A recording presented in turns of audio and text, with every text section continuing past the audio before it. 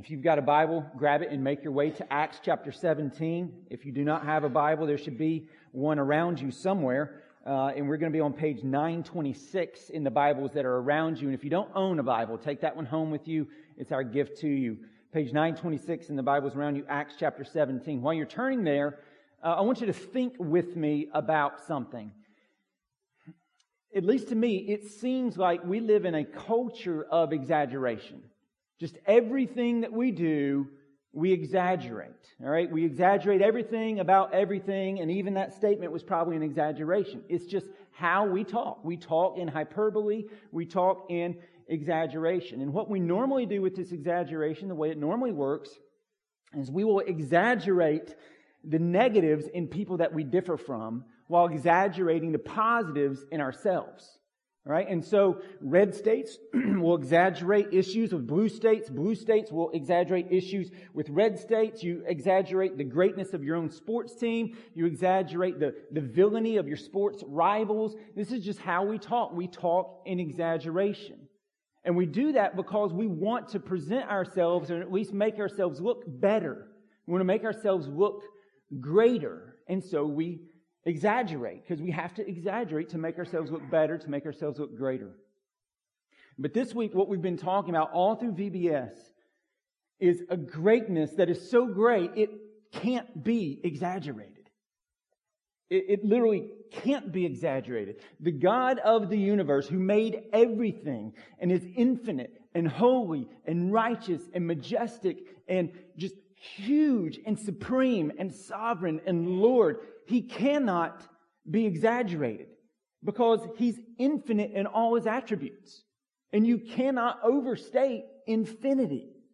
He is a big, big, big God. And so we've talked about that all week long, and I'm convinced that one of the reasons that we don't think about God or regard Him as we ought is because we've traded in this truth of His, this is my word, unexaggeratable glory and greatness.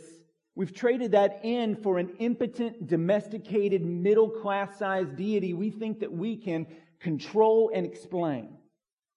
And when we make that trade, we're robbing ourselves of truth, obviously, but we're robbing ourselves of walking in joy before this one who is so great, is so glorious, and has sent His Son to rescue us.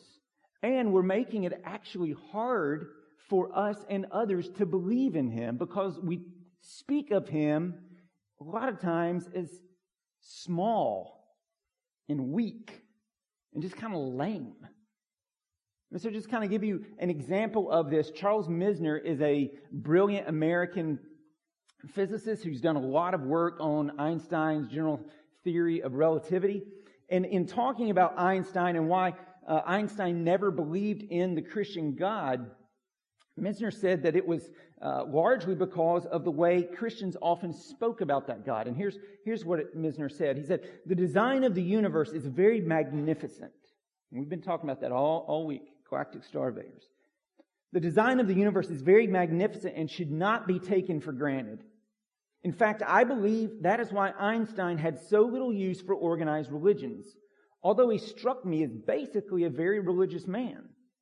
Einstein must have looked at what the preachers said about God and felt they were blaspheming. He had seen so much more majesty than they had ever imagined, and they were just not talking about the real thing. My guess is that he simply felt that the churches he had run across did not have proper respect for the author of the universe." And so all week long, through the theme of galactic starveyors, we've been trying to hammer home proper respect for the author of the universe. That He is big, that He is glorious, that He is mighty.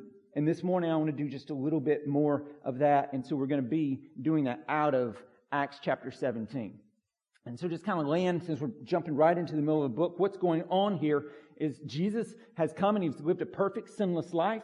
He's died on the cross to pay for our sins. He's risen again. He's ascended back into heaven. And the church is now spreading. And the apostles have gone out all over the known world. And the church is now spreading. And One of the apostles is a guy named Paul. Some of you in your traditions may call him Saint Paul. And Paul is traveling all around the Mediterranean, telling people about Jesus and starting new churches in different cities. And so Acts 17, he's in Athens, Greece, just the height of civilization, Rome, but it all began back in Greece. And in Athens, they had an area where philosophers, just came to kind of debate things. And so he walks into this place amongst a group of agnostics, Epicureans, Stoics, different philosophies, and he's talking to them about Christianity. And so in the section we're going to look at, he lays out for them, and then through God's Word for us, 4 truths about the greatness of God. And I want us to look at these truths and see how God really is beyond exaggeration. His goodness, His grace, His glory, beyond exaggeration. So we'll pick it up in verse 22, Acts chapter 17, page 926 in the Bibles around you. Look at verse 22 with me. So Paul, standing in the midst of the Areopagus, said, and that's like kind of a place where all these philosophers came to debate things, said, "Men of Athens, I perceive that in every way you are very religious." All right, this is the way Misner described Einstein. This would describe a lot of us as well. Just kind of a general religiosity about us. We're not Christian, but we're open to spiritual things. And so he's saying, hey, guys, men of Athens, I perceive that in every way you're very religious. Verse 23, "For as I passed along and observed the objects of your worship, I found also an altar with this inscription, 'To the unknown God.' What therefore you worship as unknown, this I proclaim to you." And so in the first century Athens, there was a saying that it was easier to find a god than it was to find a man, because there were just altars and temples, just a ridiculous number of altars and temples to a ridiculous number of gods that they worshipped. And because they were afraid they might leave one out who might show up and want to just slaughter them all, they decided to set up an altar here to the unknown God. Just in case we miss one, that's him. And so Paul's walking in and he's saying, hey, the one that you worship is unknown. Let me tell you about him. He's actually the only one. He's the creator of all things. And so let's just jump into that.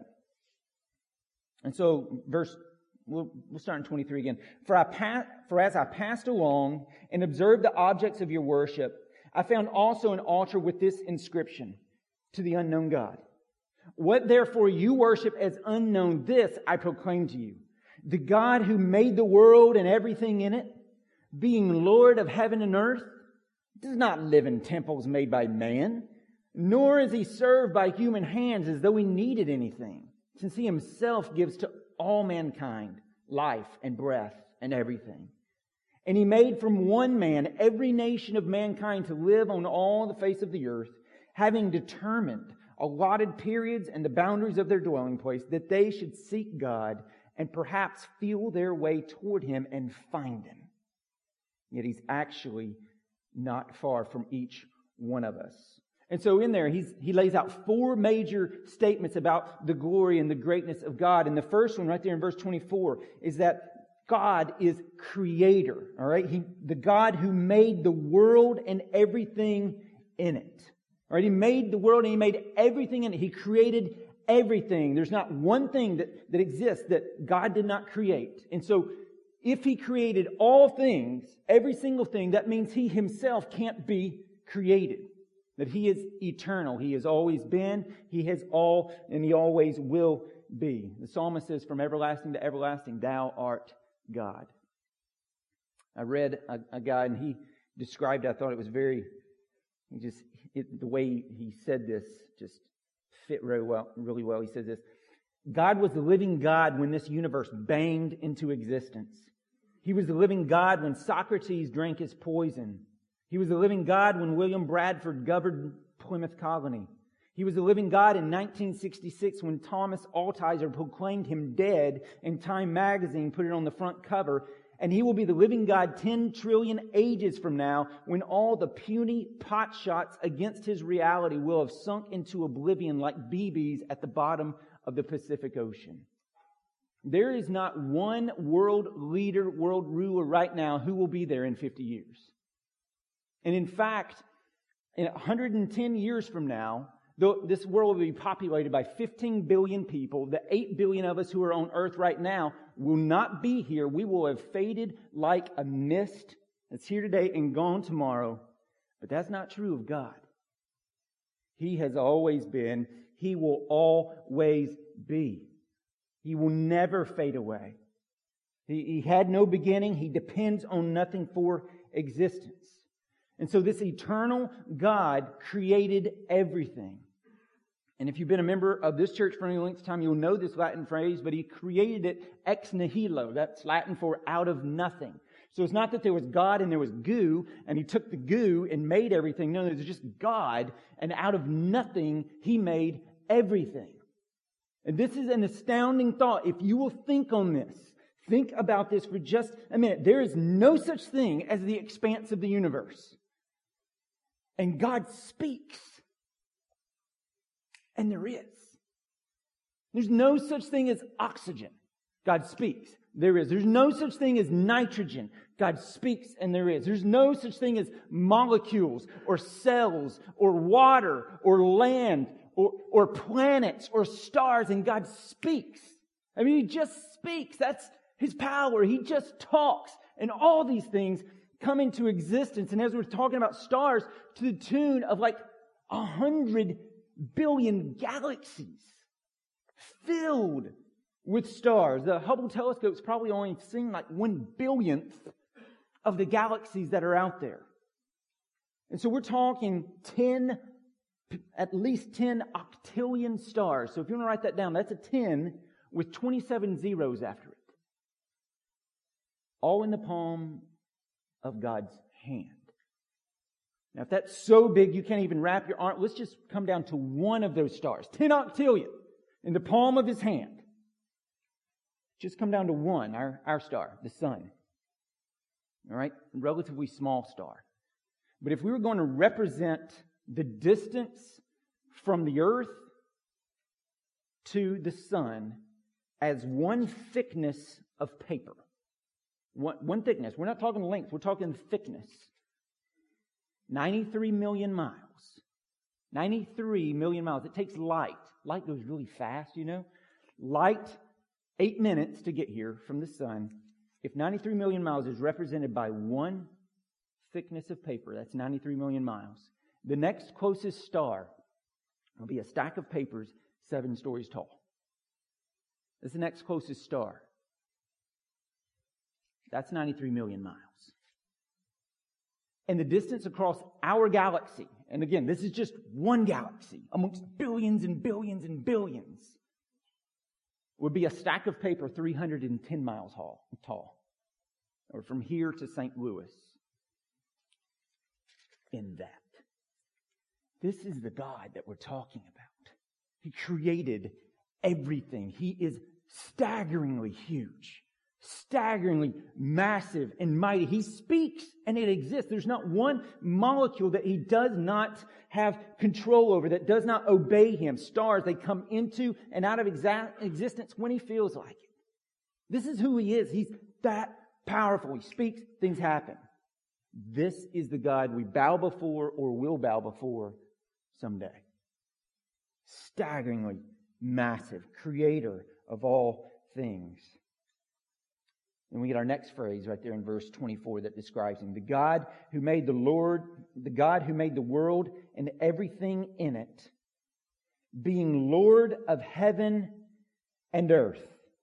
And so there's our next phrase. Not only is He creator, but He's also Lord of heaven and earth. So He didn't just create it and wind it up like a top and spin that thing and just step back. No, He's actively involved in this life, in this world, in this universe, in your lives.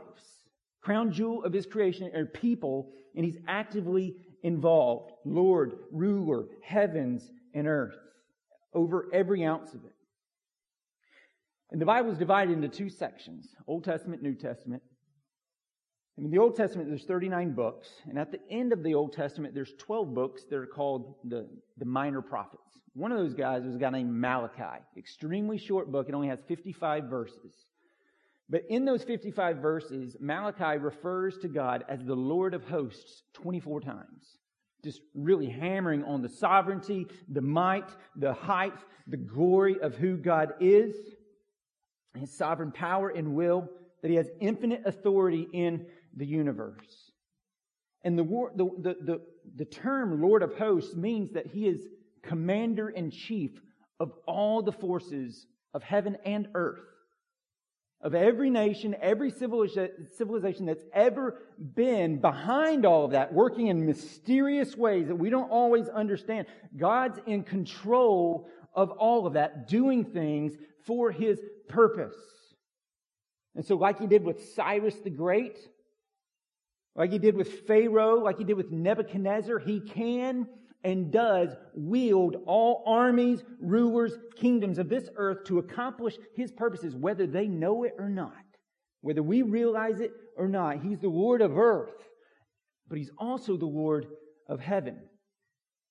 And so in Isaiah, another Old Testament prophet, a lot longer, 66 chapters in his book, but in chapter 6, the prophet Isaiah writes this. He says, in the year that King Uzziah died, that's a king of Judah, I saw the Lord sitting upon a throne high and lifted up, and the train of His robe filled the temple. Above Him stood the seraphim. And here he's going to describe them. Each had 6 wings. With 2 He covered His face, with 2 He covered His feet, and with 2 He flew. And one called to another and said, Holy, holy, holy is the Lord of hosts. The whole earth is full of His glory. And the foundations of the thresholds shook at the voice of Him who called. This is the seraphim.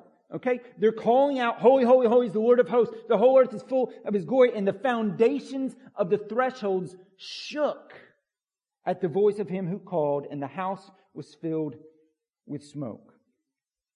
And so many of you know I've got a brother, and if you're a guest, I have a brother who is a pilot in the Air Force. He's right now flying a T-38, which is that plane. Actually, this is a photo from his cell phone. I told him, don't text and fly. And he sent this to me. He's like, look what I'm doing. I'm like, what are you doing? These are our tax dollars. All right, so this is what he's flying right now, training our next crop of fighters and bombers. But for years and years, he flew the B-1B, which is this plane, all right, which is a $300 million plane, which I love. He failed his first driver's test, and yet he's flying this. Again, tax dollars at work, right? But as you can see, this thing has 4 huge engines on the bottom of it, all right? This is a big, big plane. This is a bomber. Big plane, swept wing, fastest plane in the world at sea level. It can fly Mach 1.2, 500 feet off the ground.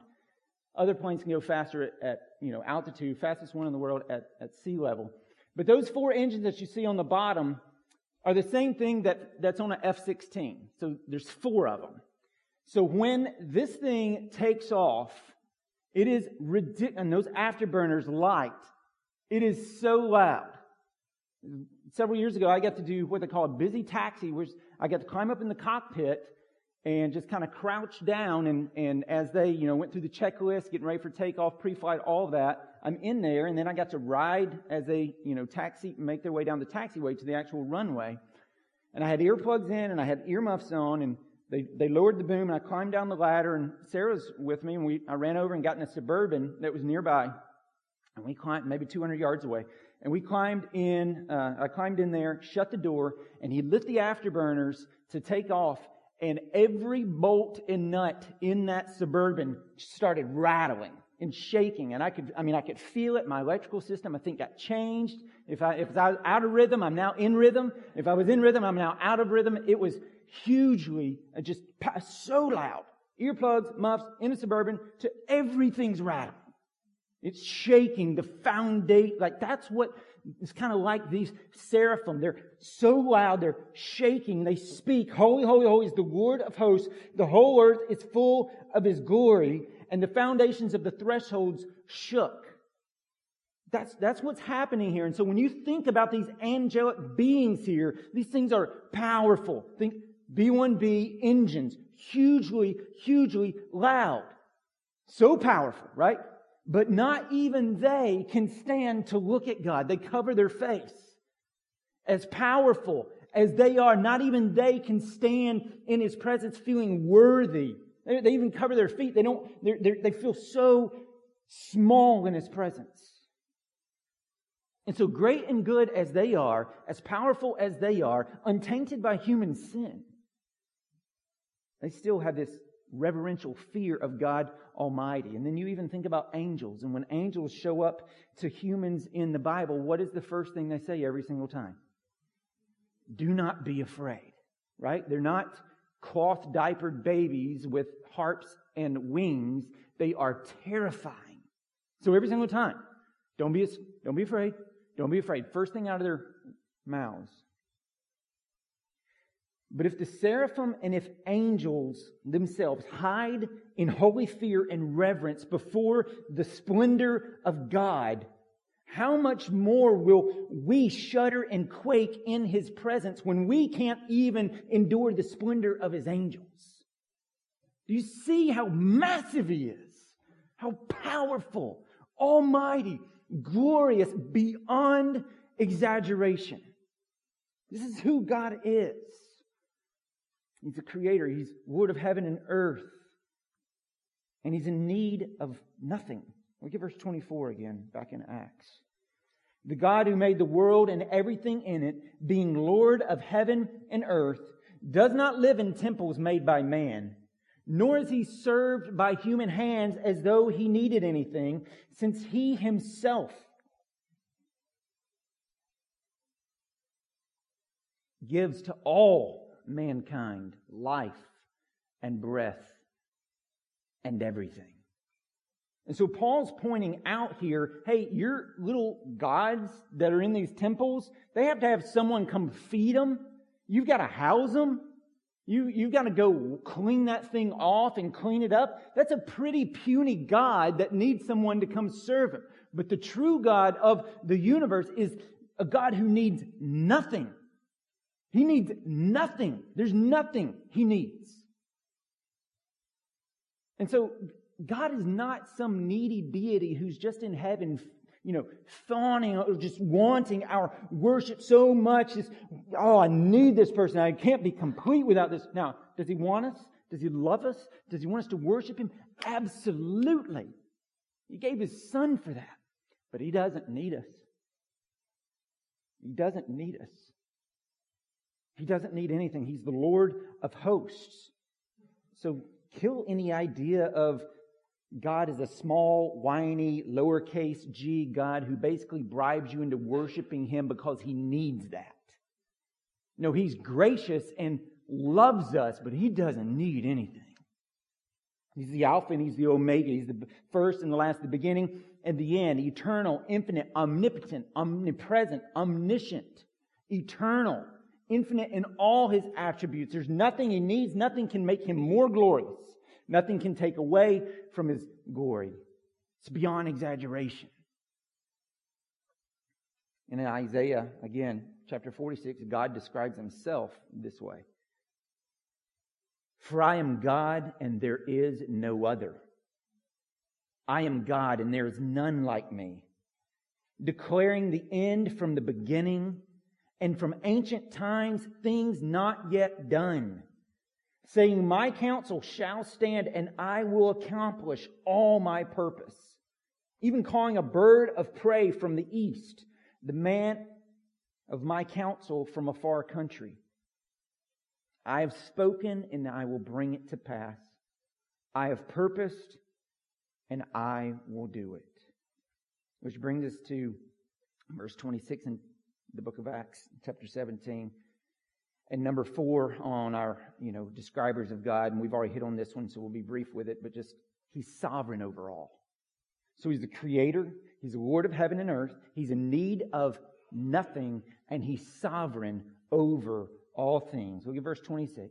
And He made from one man every nation of mankind to live on all the face of the earth, having determined allotted periods and the boundaries of their dwelling place, that they should seek God and perhaps feel their way toward Him and find Him, yet He's actually not far from each one of us.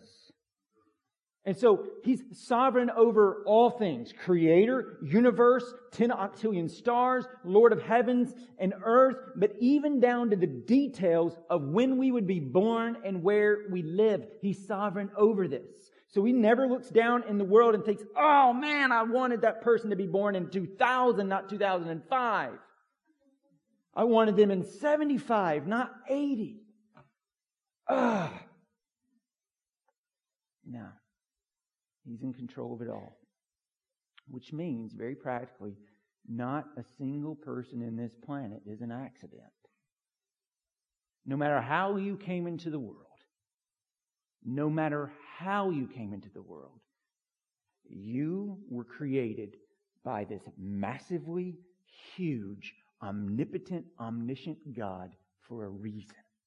And He loves you. He created you. And He loves you and wants to draw you to Himself in salvation. But this is who He is. He creates all things. He's sovereign over all things, including when we'd be born, having determined allotted periods and the boundaries of their dwelling place, where we would live. And He does this so that, verse 27, that they should seek God and perhaps feel their way toward Him and find Him. So if we've got to find Him, all right, that means we're separated from Him. We're not with Him. We're separated from Him, and we're separated from Him by our sin. God is holy. He is holy, perfect, righteous, and we are sinners. And so there is a huge gap there of separation between a holy God and sinful humanity. You and I. But here's what just inflames my heart when I let my mind just dwell on this. And this is what I want you to see and what I want you to get these next few minutes. This God who created everything. He's Lord of heaven and earth. He's in need of nothing. He's sovereign over all things. He's glorious. He's majestic, high and lifted up. The train of His robe fills the temple.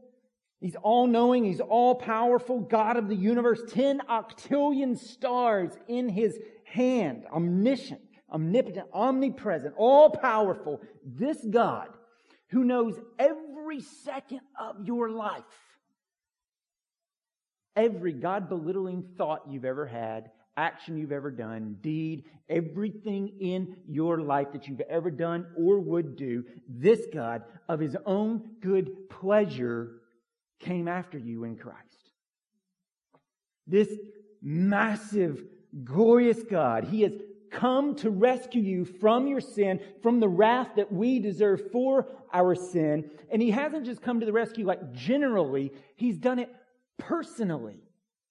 He comes for you personally. After you. In Christ. And just think about that for a minute. Like He didn't have to. We do not deserve it. We've sinned. We've blasphemed. And God doesn't need our worship. But of His own good pleasure, because of His mercy and because of His grace, and because of His love, He chose to come after us. This is His love for you. He sent Jesus to rescue us. Jesus came and lived the perfect, sinless life that none of us have, but that God demands. Jesus came and did it for us, since we didn't, since we failed. And then the punishment we owe for our sin, Jesus came and was punished for us in our place as our substitute.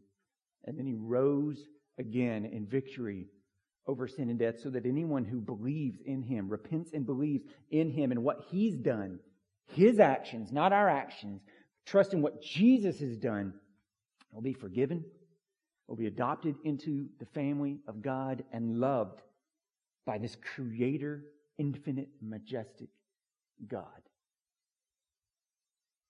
That is mind-boggling good news. And when we allow ourselves to turn God into some sort of little domesticated house cat of a God we can put in our lap and kind of pet, that robs us of basking before the glory of this one who's so massive, yet has come after us. But then on the other end of the spectrum, sometimes some of us in here have a defective view of God where we have a hard time believing that He could actually be for us and love us.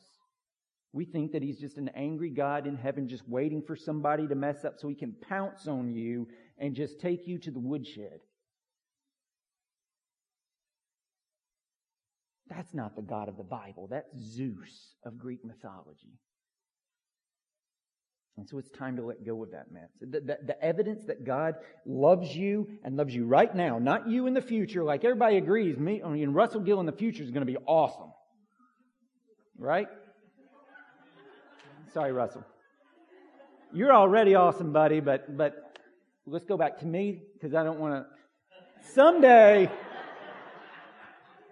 I'm going to be awesome, right? But the proof that God is for us is that He loves us as we are right now, not just the perfect, super future version. He loves us right now. Jesus died on the cross for us as we are.